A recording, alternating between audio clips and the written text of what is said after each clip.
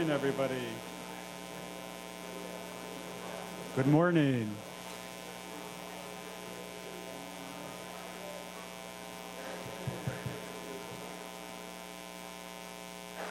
If everybody would come in and be seated, please, we're going to get started here.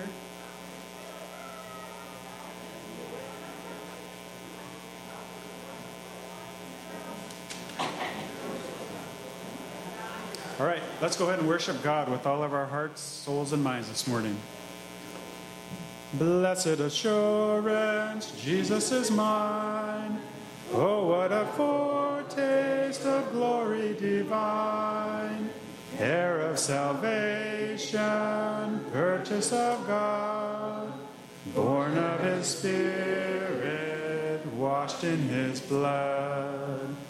This is my story, this is my song, praising my Savior all the day long.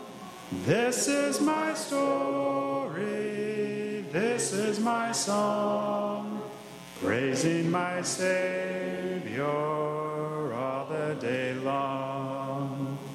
Perfect submission, perfect delight, visions of rapture now burst on my side.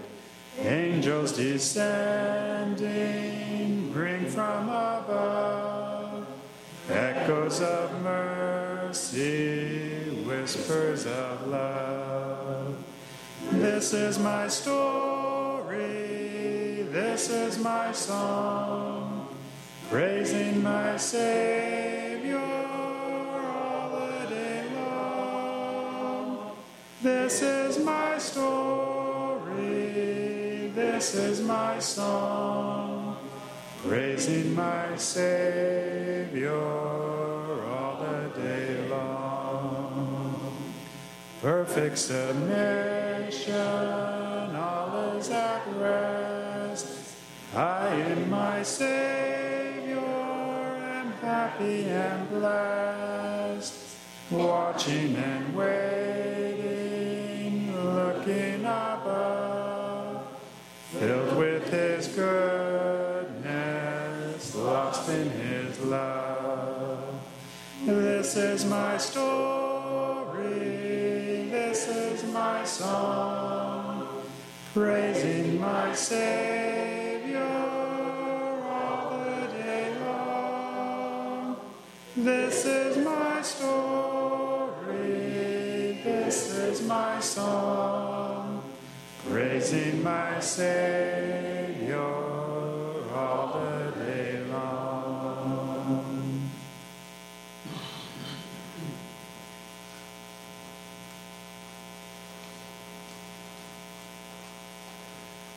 Good morning. This looks great. All the faces, everybody's smiling. Awesome sight. So it's the first day of the week. We are assembled in Jesus' name. A special welcome to anybody who's visiting with us, either in person or online, and welcome to all. So we are assembled here on this first day of the week in Jesus' name to give our Creator the praise and glory He deserves and to receive the edification that we need. So as an inspirational thought here, I would like to read a short excerpt from 2 Corinthians chapter 3. It says, "Now the Lord is the Spirit, and where the Spirit of the Lord is, there is freedom. And we who with unveiled faces all reflect the Lord's glory are being transformed into His likeness with ever-increasing glory, which comes from the Lord, who is the Spirit." Let's begin with a prayer. Our Father in heaven, we do thank you for this time, this place, to be assembled here according to your wisdom, in your honor, to give you the praise and glory that you deserve. And we pray, Father, that we also will be edified. Thank you for Jesus. Thank you for your Holy Spirit, who is with us and in us. It's in Jesus' name we pray. Amen.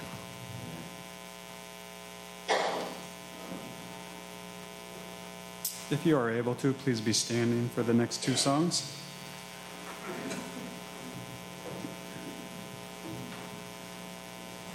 Faithful love flowing down from the thorn-covered crown makes me whole, saves my soul, washes whiter than snow.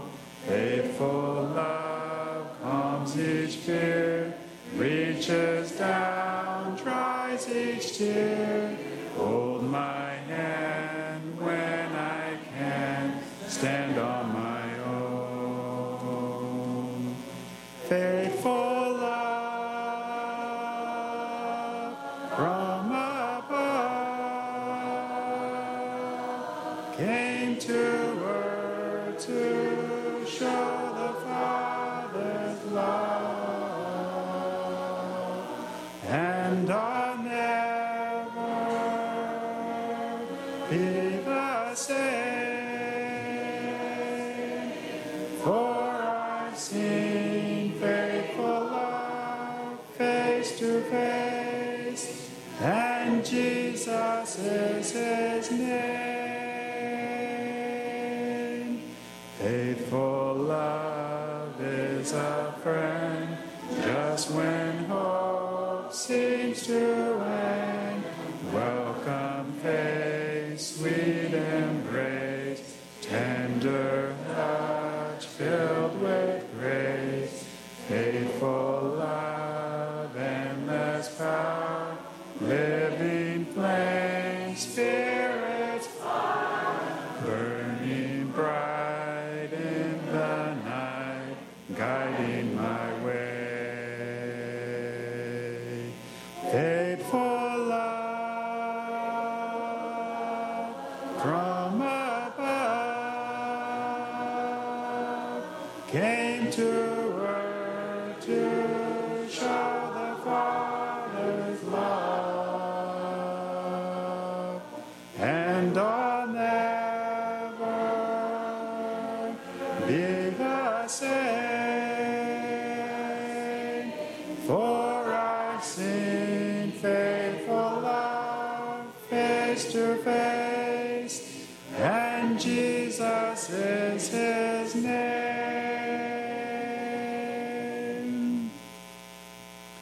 Children ages 2 through the 4th grade will be released at this time. Oh, what a wonderful, wonderful day, day I will never forget. After I'd wandered in darkness away, Jesus, my Savior, I met. Oh, what a tender, compassionate friend.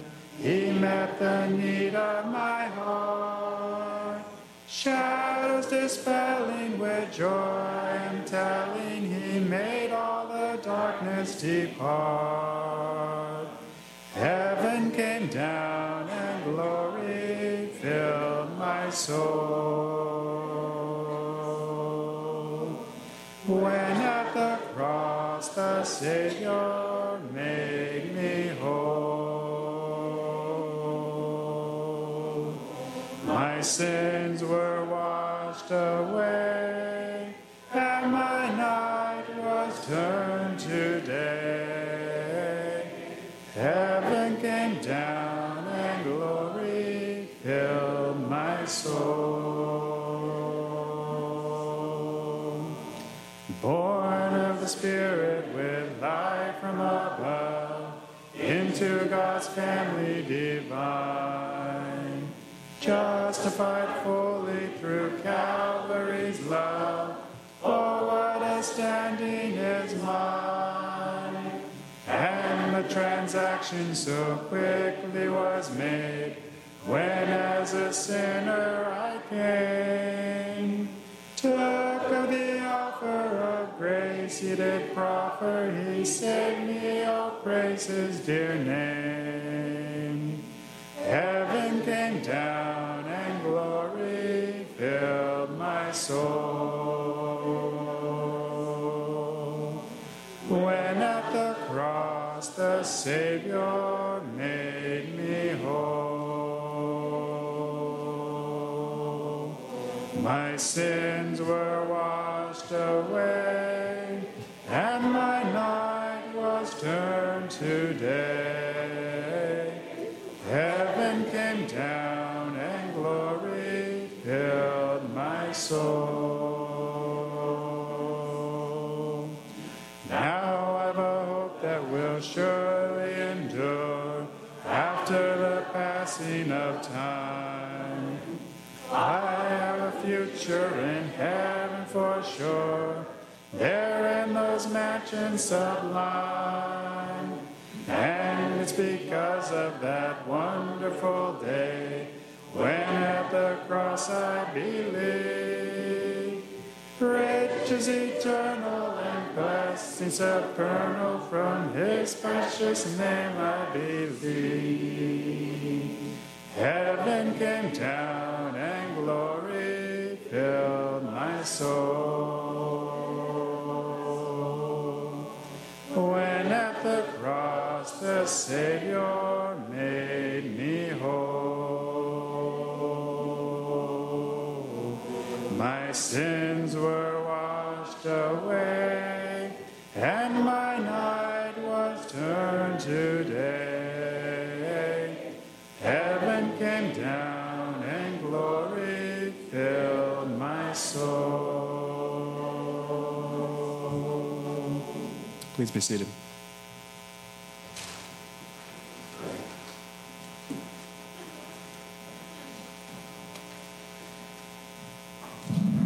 Everybody's been taller than me this morning to bring it down. All right, morning, everybody. Isn't it great to have a hope in a God that remembers our sins no more? One day, everything was washed away. That's what our scripture reading is about this morning from Hebrews chapter 10, verses 12 through 18. But when this priest had offered for all time one sacrifice for sins, he sat down at the right hand of God. And since that time, he waits for his enemies to be made his footstool.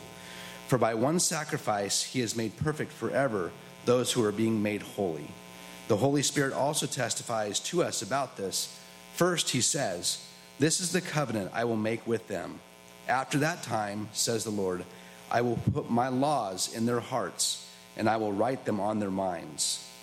Then he adds, "Their sins and lawless acts I will remember no more.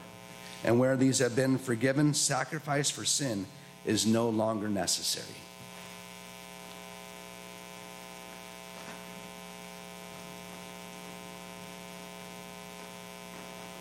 Thank you for our scripture reading this morning, Josh. Whoa. That's how long it takes. I clicked that on as Josh and I were passing. It takes a little while. Do you mind bringing that down just a little bit? Thank you. We're having sound issues this morning, and so I apologize for that. Okay, I think we're good. All right. I don't want to blast everybody. It gets a little loud.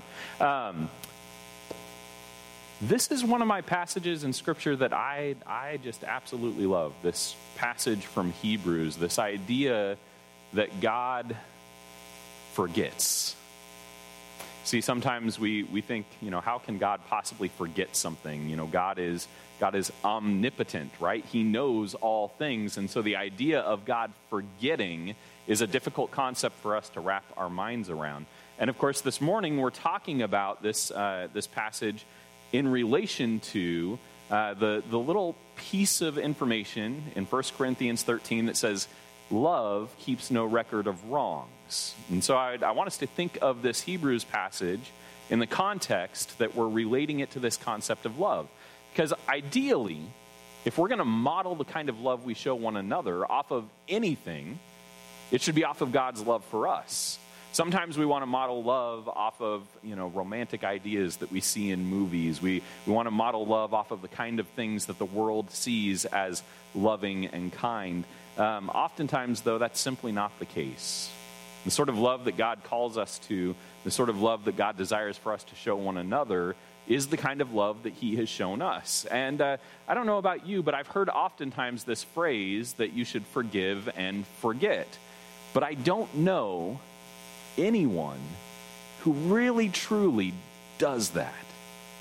Like, in all honesty, I can tell you this. I think I'm a pretty forgiving person. There are a lot of times in my life I've been slighted. Of course, we all think we're pretty forgiving people, don't we? Like, until we reach that limit, and then we're like, well, this is a very reasonable limit for me not to forgive somebody. We all kind of have that limit in our lives. I think I'm a pretty forgiving person, but I can remember an awful lot of things that I've forgiven in the past. And so the idea that God would forgive us and then forget our sins, it's a nice concept, but we kind of look at that and we're like, yeah, but does he? Because I've done some pretty abhorrent things in my life, things that, like, I know I did, and I can't forget about them, and I'm a little repulsed by them. Can God possibly forgive and forget these awful things that I've done that I still allow to weigh down my heart, my conscience? Is it possible God, who is omnipotent, could forget the things that I've done? And of course, encountered with a passage like this in Hebrews chapter 10, it would be possible for us to say, well, I see it in Scripture, but I don't know if I believe it.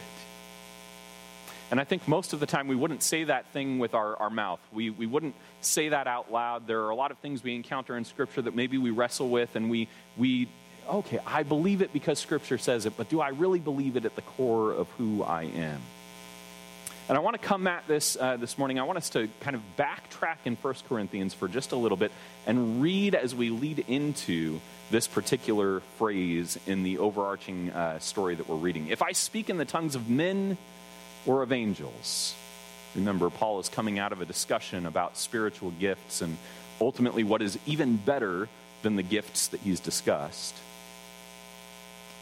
If I speak in the tongues of men or of angels, but do not have love, I am only a resounding gong or a clanging cymbal. If I have the gift of prophecy and can fathom all mysteries and all knowledge, and if I have a faith that can move mountains, but do not have love, I am nothing.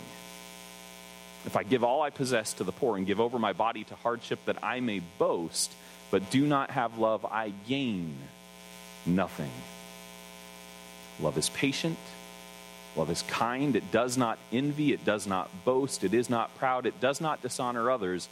It is not self-seeking. It is not easily angered. It keeps no record of wrongs. And I want to say this morning, as difficult as some of the things that we've read up to this point might be, I think that this is the sticking point for a lot of us when it comes to having the kind of love that God has for us. See, I can look back, and we've done some reading through this, and I've been challenged as I've read these passages and as I've dug deep into what these specific ideas here mean. But when I approached this week, I really, really struggled with how to apply it in my own life.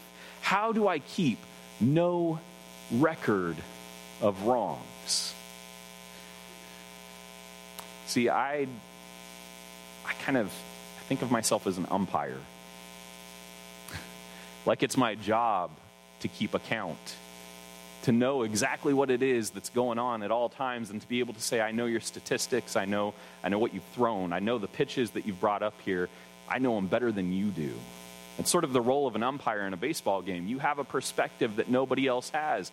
And I actually umpired for a couple of years. It was one of my favorite things to do, and eventually I want to get back to doing it again when life settles down. People always say that, and then life never actually settles down. I remember standing behind the plate, behind the catcher, and of course I'm umpiring for Little League, and so the catcher is like this tall, which means that in order to be behind the catcher, you spend your entire time down like this, which is really painful. And after about 4 30-minute innings, you're ready for it all to be over, because every game takes 5 hours when you have a 12-year-old pitcher. You call balls, you call strikes, you keep track of what's going on. And one of my favorite moments in my entire time of being an umpire, you hear the people up in the stands, you hear what it is they're saying, you get the opportunity to catch a little bit of flack. And I usually took it in stride. One of my favorite moments, I hear a mom, and this is the part that you've all heard at some point in time or another. You've got 2 strikes on you. You've got to swing at anything that looks like a strike, right? You hear the coach say it, you hear parents say it, you hear the batters say it. It becomes like this cliche that you say over and over and over again. And if you've noticed, there's not an end to this quote yet, because this is what the mom continued with. And those really low ones, he's calling strikes. Umpires get to call balls and strikes, but umpires are being judged on what they're calling, right? There's a little bit of a sense in which when you put on the umpire uniform and you go behind the plate, you know that your calls, whether or not anyone can overturn them, are being held accountable. And you're going to hear it at the end of the game, or you're going to hear it in the middle of the game, or you're going to hear it 3 weeks after the game, or you go to the ballpark, you're going to hear it over and over and over again. But the job of the umpire is to use judgment, to observe a situation, to say, no, I know exactly what that was when it came across the plate, and I'm keeping track. I've got the clicker in my hand. I know that was a ball. I know that was a strike.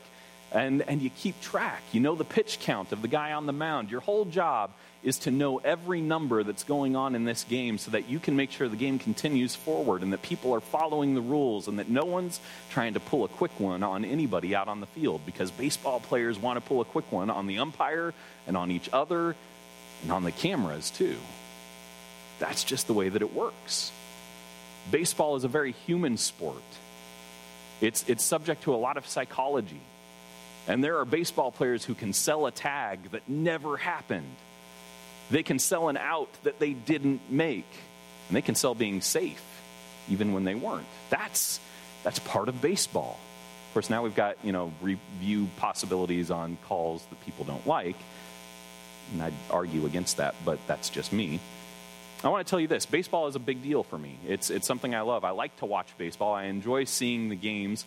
And, I'm not so much a fan of a lot of different teams. My team is the Giants, the San Francisco Giants. They're the first team this year to hit 70 wins, which is a big deal. And they're going to be the ones going to the World Series. I'm calling it now. But I want to make it clear, I'm a fan of the game as much as I am a fan of my own team. And there's a tradition for a team I don't even really care all that much for in college baseball. It's Texas A&M. And they have a tradition. It's not particularly unique to them, but when a pitcher gets up and he throws 4 balls in a row, they immediately begin chanting, ball 5. And they start making the motion, ball 5, ball 5, ball 5. And when he inevitably crumbles under the pressure of hearing his mistake and anticipated mistake chanted at him, they start chanting ball 6, ball 6, ball 6.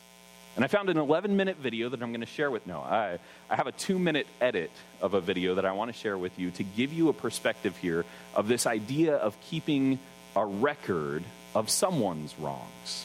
Okay, I think that this is a good illustration, and I hope that it benefits you in your understanding of what we're about to talk about. And it's a 4-pitch walk, and now something special here at Texas A&M as the entire student section, the 12th man, and everybody else starts chanting ball 5 after a 4-pitch walk. They'll continue with every subsequent pitch, and they can rattle an opposing pitcher. A young man from Minnesota missed with 11 consecutive pitches before giving up a game-winning triple.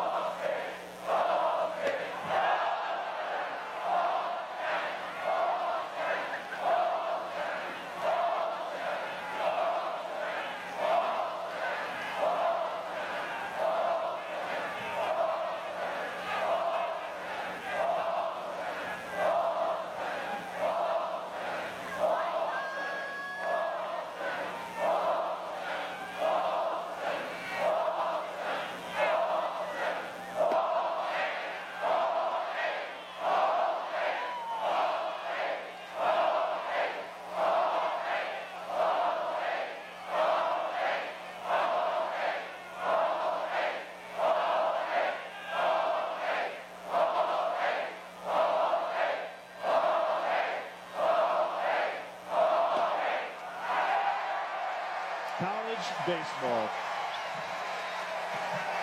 And home field advantage doesn't matter. As cool as they are in chanting that, they at least give him applause at the end when he throws a strike. You hear right? every one of those that's when you're standing out there. It's a really good thing to see when they actually come around and like, okay, yeah, he may not be our teammate, but we're okay with him throwing a strike finally. Do you see the sweat that builds up on this guy? See, and they're not counting the strikes he's already, or the balls he's already thrown, they're counting the next one. We know what you're going to throw. We've seen it before. We know the problem with your pitching. We've diagnosed it, and we know what we're going to get, and we don't expect anything more from you than ball 8. Have you ever had someone treat you like that in your life? I know what I expect from you. I know what I'm going to get. I've got a whole list of examples of exactly how you've lived before.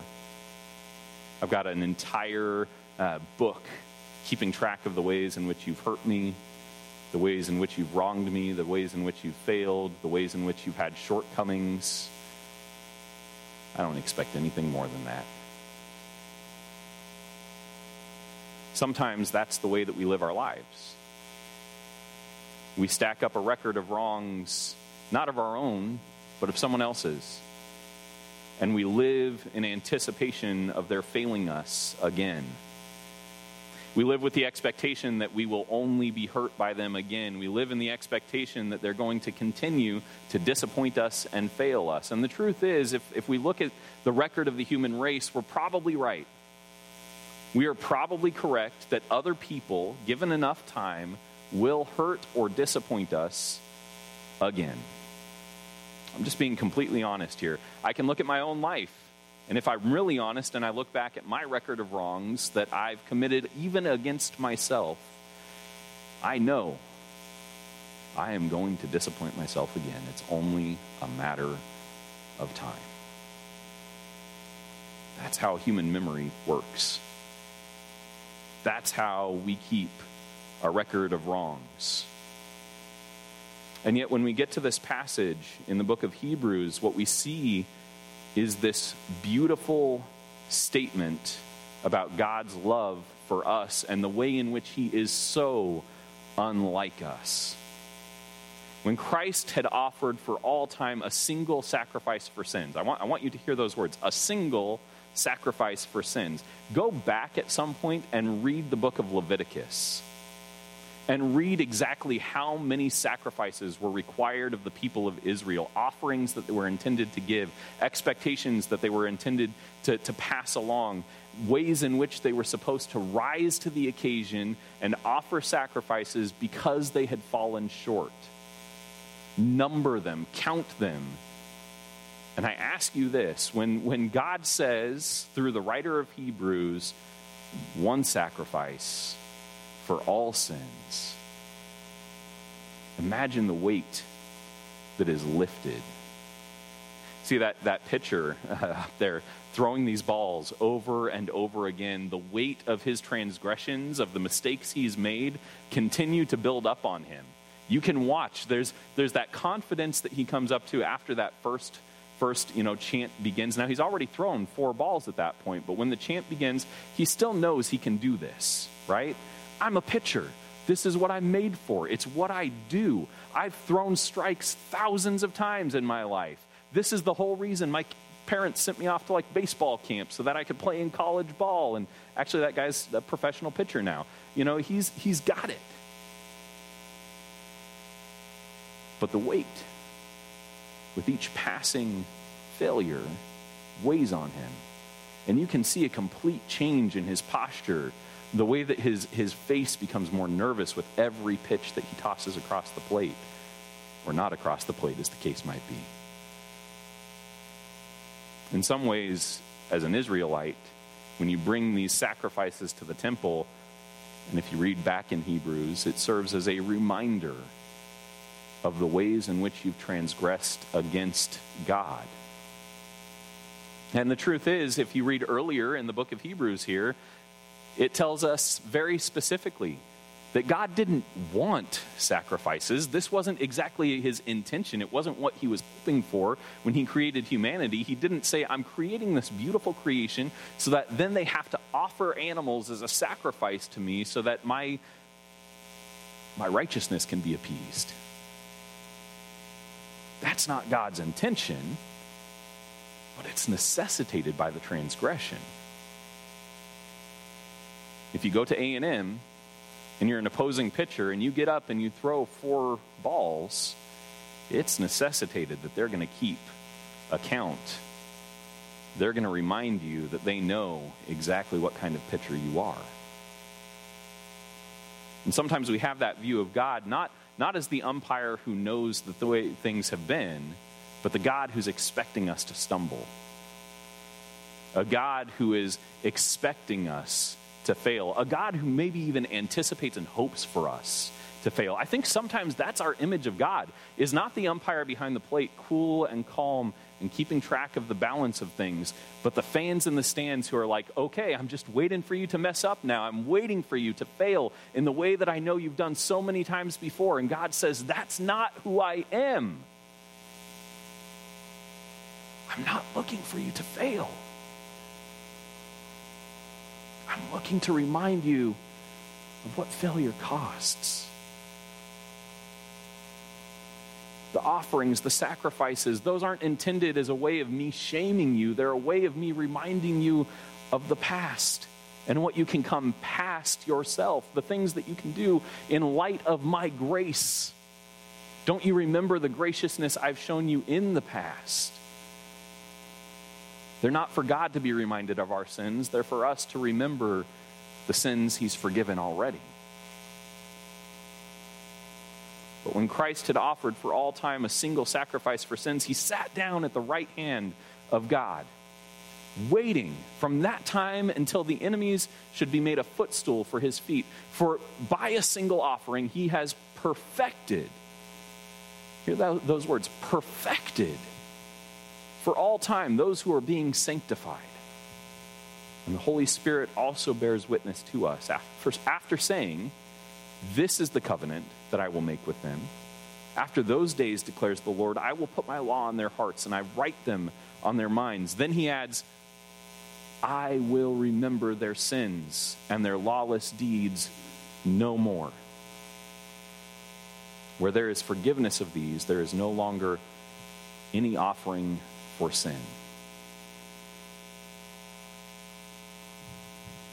And yet we dredge it back up for ourselves over and over and over again. And sometimes our love for our brothers and sisters in Christ is so small, so childish, so ungodly, that we don't just do it for ourselves, but we do it for them. I know you're going to fail again. God may see you as perfected. He may have forgiven all of your sins. He may even have forgotten them. He may have chosen to blot them from his memory and cast them as far away as east is from the west. And I actually did that correctly. Wow, there we go. As far away as the east is from the west. But I haven't. And I'm here to remind you. I am here to make sure that you offer the due sacrifice for the things that you've done in the past. And yeah, it's not animals, it's not an amount of money or a grain offering that I expect you to take to a temple, but the sacrifice that I'm asking you to offer is shame to me. I want you to feel bad about what you've done. Sometimes we want to be the umpire who gets to make the calls. Sometimes we want to be the chanting horde in the stands, ready for what comes next. And God says, that's not your role. As my people, created in my image, there's absolutely no reason that you should be in the stands chanting and waiting and anticipating for the next thing to come along to rake someone over the coals for. That's not me in the first place, God tells us. And I've already given up the keeping a record of wrongs for those of you that are sanctified in me. So if you're going to emulate me, if you're going to take my position in life, the love that I want you to show to one another can keep no record of wrongs. This is what God is calling us to this morning, and it is so much easier said than done. You know, that's the great thing about being a preacher is you get up here on Sunday morning and you get to tell people the truth about what the Scripture says, and then you get to make it sound like it's easy. I think Brian might have said that a couple of weeks ago. You get to make it sound like it's easy to do that thing. And I'm telling you right now, I don't want to make it sound like it's easy. This is very difficult to do. This is far beyond the scope of most human ability. But the great news is that we're not alone in doing this. God has promised his Spirit to us, the Spirit that abides within us.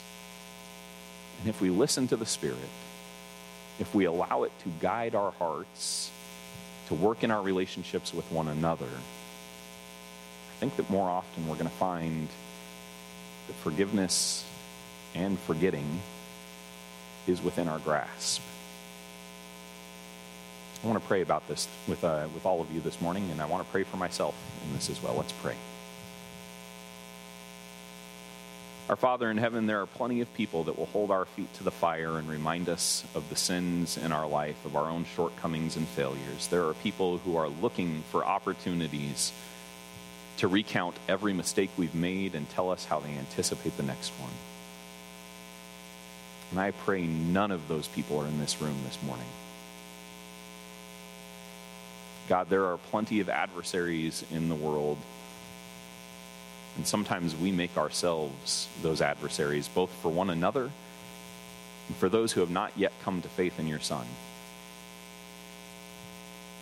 And you call for us to love in a way that forgets transgressions, that keeps no record of wrongs. And we need to be strengthened in this. It is so unlike our nature, so unlike the way that we live, left to our own devices, that the only hope that we have of achieving it is through your Spirit. And so, Father, this morning I pray for a supernatural outpouring of your Spirit on us in our relationship with others when it comes to the way in which we regard past transgressions. Help us to emulate you. Help us to forfeit our role in the cheering mob. Help us to give up the anticipation or expectation of being an umpire in someone else's life, keeping account of the balls and strikes that they've thrown, just waiting to remind them of the mistakes they've made. Thank you for your Son, Jesus, who is so loving to us, that once for all, he offered a sacrifice so that we don't have to carry the burden of our sin around, so that we don't have to live in constant shame and fear based on the transgressions that we've committed. But instead, we can live as though we are perfect in your sight. And then help us to rise to the occasion. It's all this that we pray in your Son's name. Amen. This morning, if you have need of the church, if you are seeking baptism, counseling, if there are needs that you have as far as prayer goes, if there are ways in which we can bless and serve you, we want to be a part of that. We want to make sure that your needs are met this morning. We have people who will be in the back of the auditorium that would be happy to sit and hear what it is that we might be able to help you with. We will have plenty of time this afternoon if you have any need to help see to that need. And we're going to stand and sing.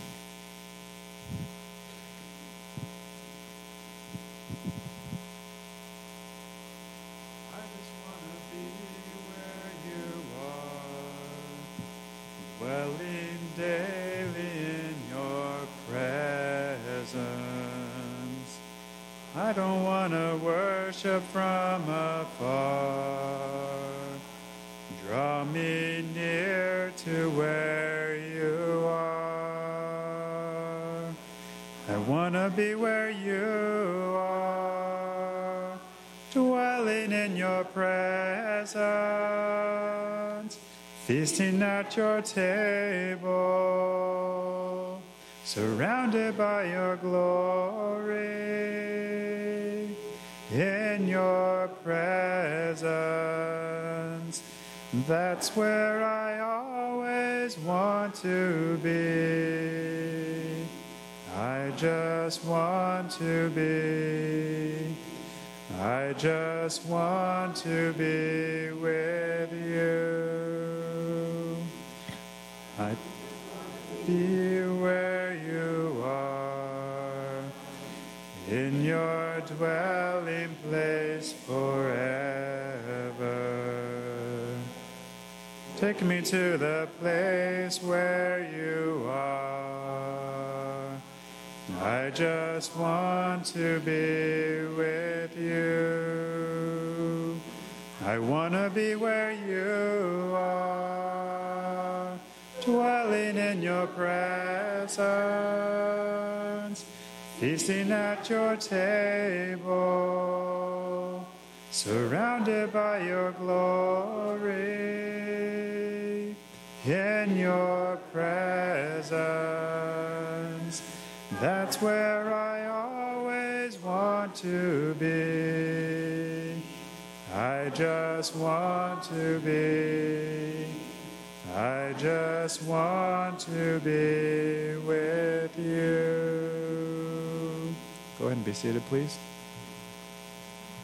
Next two songs are going to guide our hearts and minds for the Lord's Supper. This is holy ground. We're standing on holy ground. For the Lord is present, and where he is holy. This is holy ground. We're standing on holy ground. For the Lord is present, and where he is holy. I'm going to raise that up just a little bit, and this is the older version, so we don't go into the separate verse. You are holy, God, a perfect and holy God. We will come before you with hearts made clean by Jesus' blood. You are holy, God, a perfect and holy God. We will come before you with hearts made clean by Jesus' blood. Lord, we come before thee now.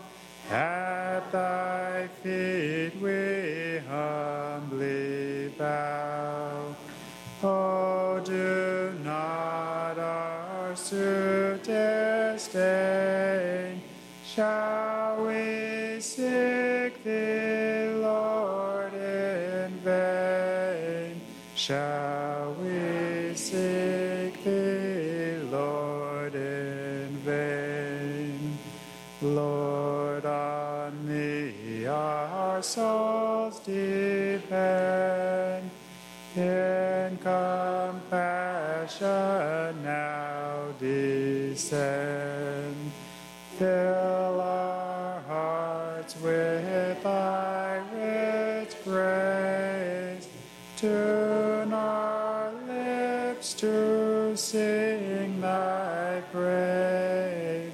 Tune our lips to sing thy praise. In thine own appointed way, now we seek thee, here we stay. Lord, we know not how to go, till a blessing thou bestow, till a blessing thou bestow. Grant that all may seek and find thee, a God supremely kind. Heal the sick, the captive free. Let us all rejoice in thee. Let us all rejoice in thee.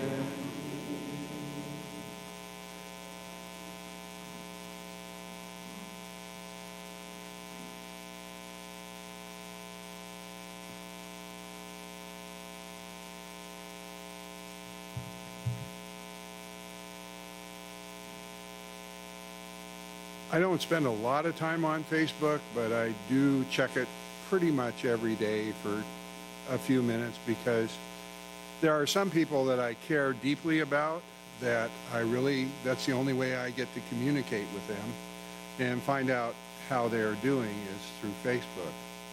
But one of the things I noticed this week is that there were a lot of wedding anniversaries. I don't know whether it was just me noticing that or whether all of you got married in August or something, but there's been a lot of anniversaries. And that led me to John chapter 2, which most of us remember is the Jesus miracle of creating the wine out of water at that wedding feast.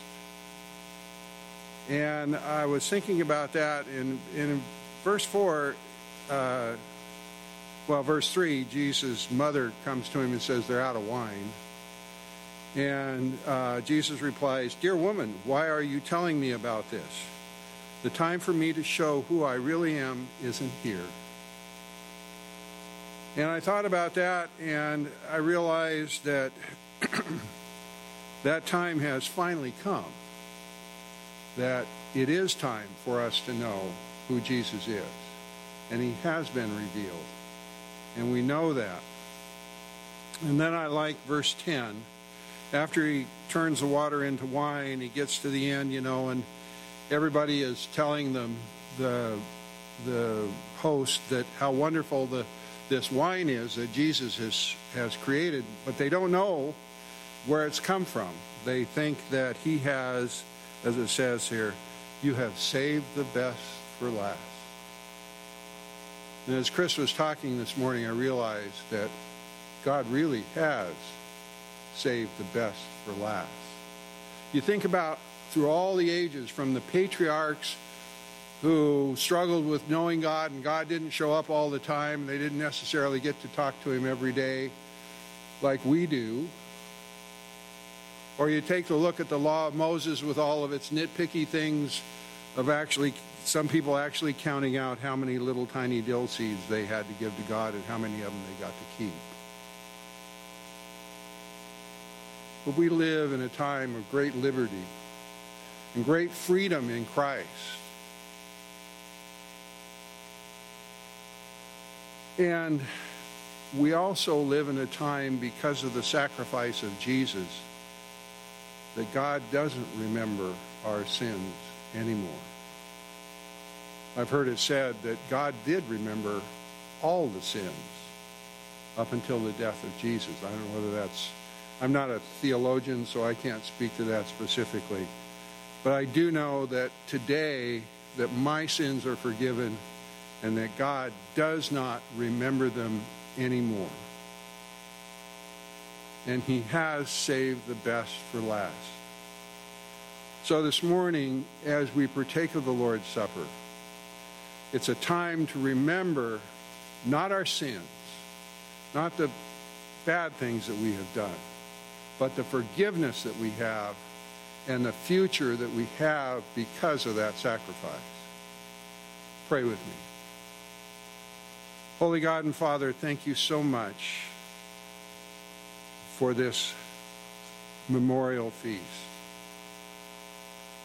Not exactly like the one that Jesus went to, but still a better one. For you have truly saved the best for last for us, and how wonderfully privileged we are to be a part of this time.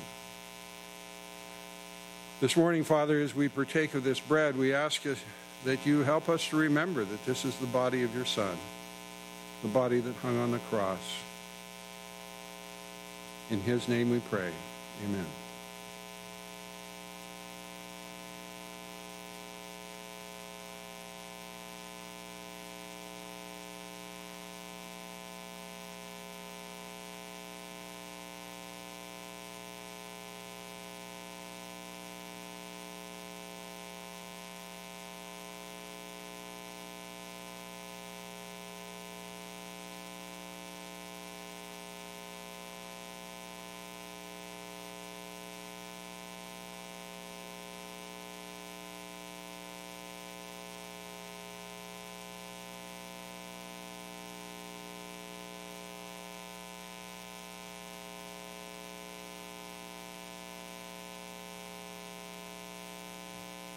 Pray with me again.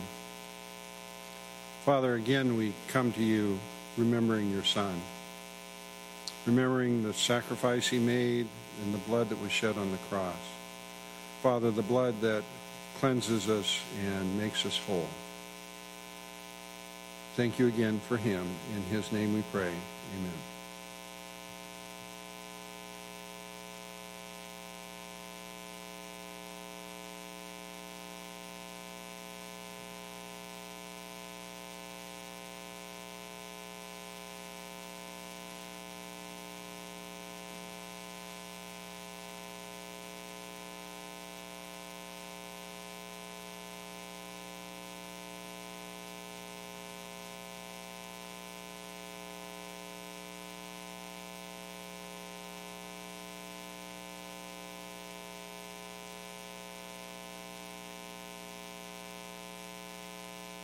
Again, I want to remind you the ways that you can contribute. We're told to lay by and store on the first day of the week, and this is the way we can do it during these times. And let's pray, please. Father, we are so blessed to live in these days when we don't have to worry about a lot of things, that we are well taken care of, and we have jobs and things. But we also know, Father, that there are many in this country and around the world who struggle to have a meal every day, who have a place to sleep at night that's comfortable and safe. This morning, Father, we want to ask a blessing on our giving. We pray, Father, that we might be able to use that to make the world a better place for everyone, and also to help to spread the gospel around the world. Thank you again for Jesus. In his name we pray. Amen.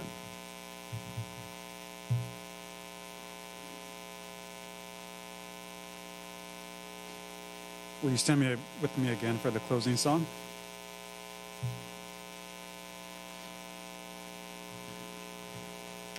Wonderful grace of Jesus, greater than all my sin. How shall my tongue describe it? Where shall my praise begin? Taking away my burden, setting my spirit free, for the wonderful grace of Jesus reaches me. Wonderful, the matchless grace of Jesus is deeper than the mighty rolling sea. Wonderful grace, all sufficient for even me. Broader than the scope of my transgression, greater far than all my sin and shame. Oh, magnify magnify the precious name of Jesus. Praise his name. Wonderful grace of Jesus, reaching to all the lost. By it I have been pardoned, saved to the uttermost. Chains have been torn asunder, giving me liberty, for the wonderful grace of Jesus reaches me. Wonderful the matchless grace of Jesus, deeper than the mighty rolling sea, the rolling sea. Wonderful grace, all sufficient for me, for even me. Broader than the scope of my transgression, greater far than all my sin and shame. Oh, magnify the precious name of Jesus, praise his name. Wonderful grace of Jesus, reaching the most defiled.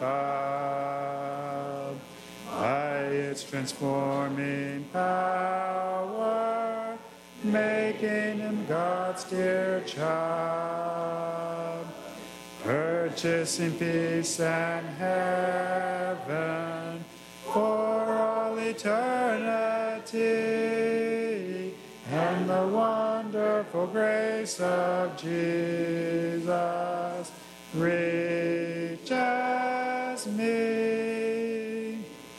Wonderful the matchless grace of Jesus, deeper than the mighty rolling sea, the rolling sea.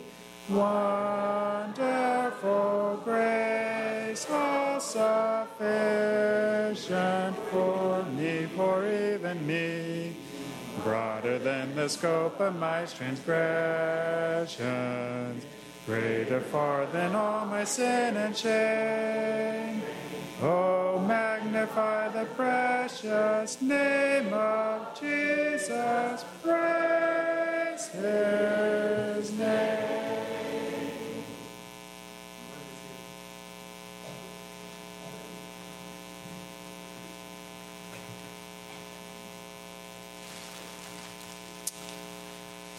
Thank you for being here. It's been a blessing for me. I hope it's been a blessing for you as well. Thanks to Corey, Josh, Chris, Chuck, and there's two invisible AV guys in the back. I see Eric back there, and I'm not sure. Oh, yes, David, for facilitating this service. And just a final thought,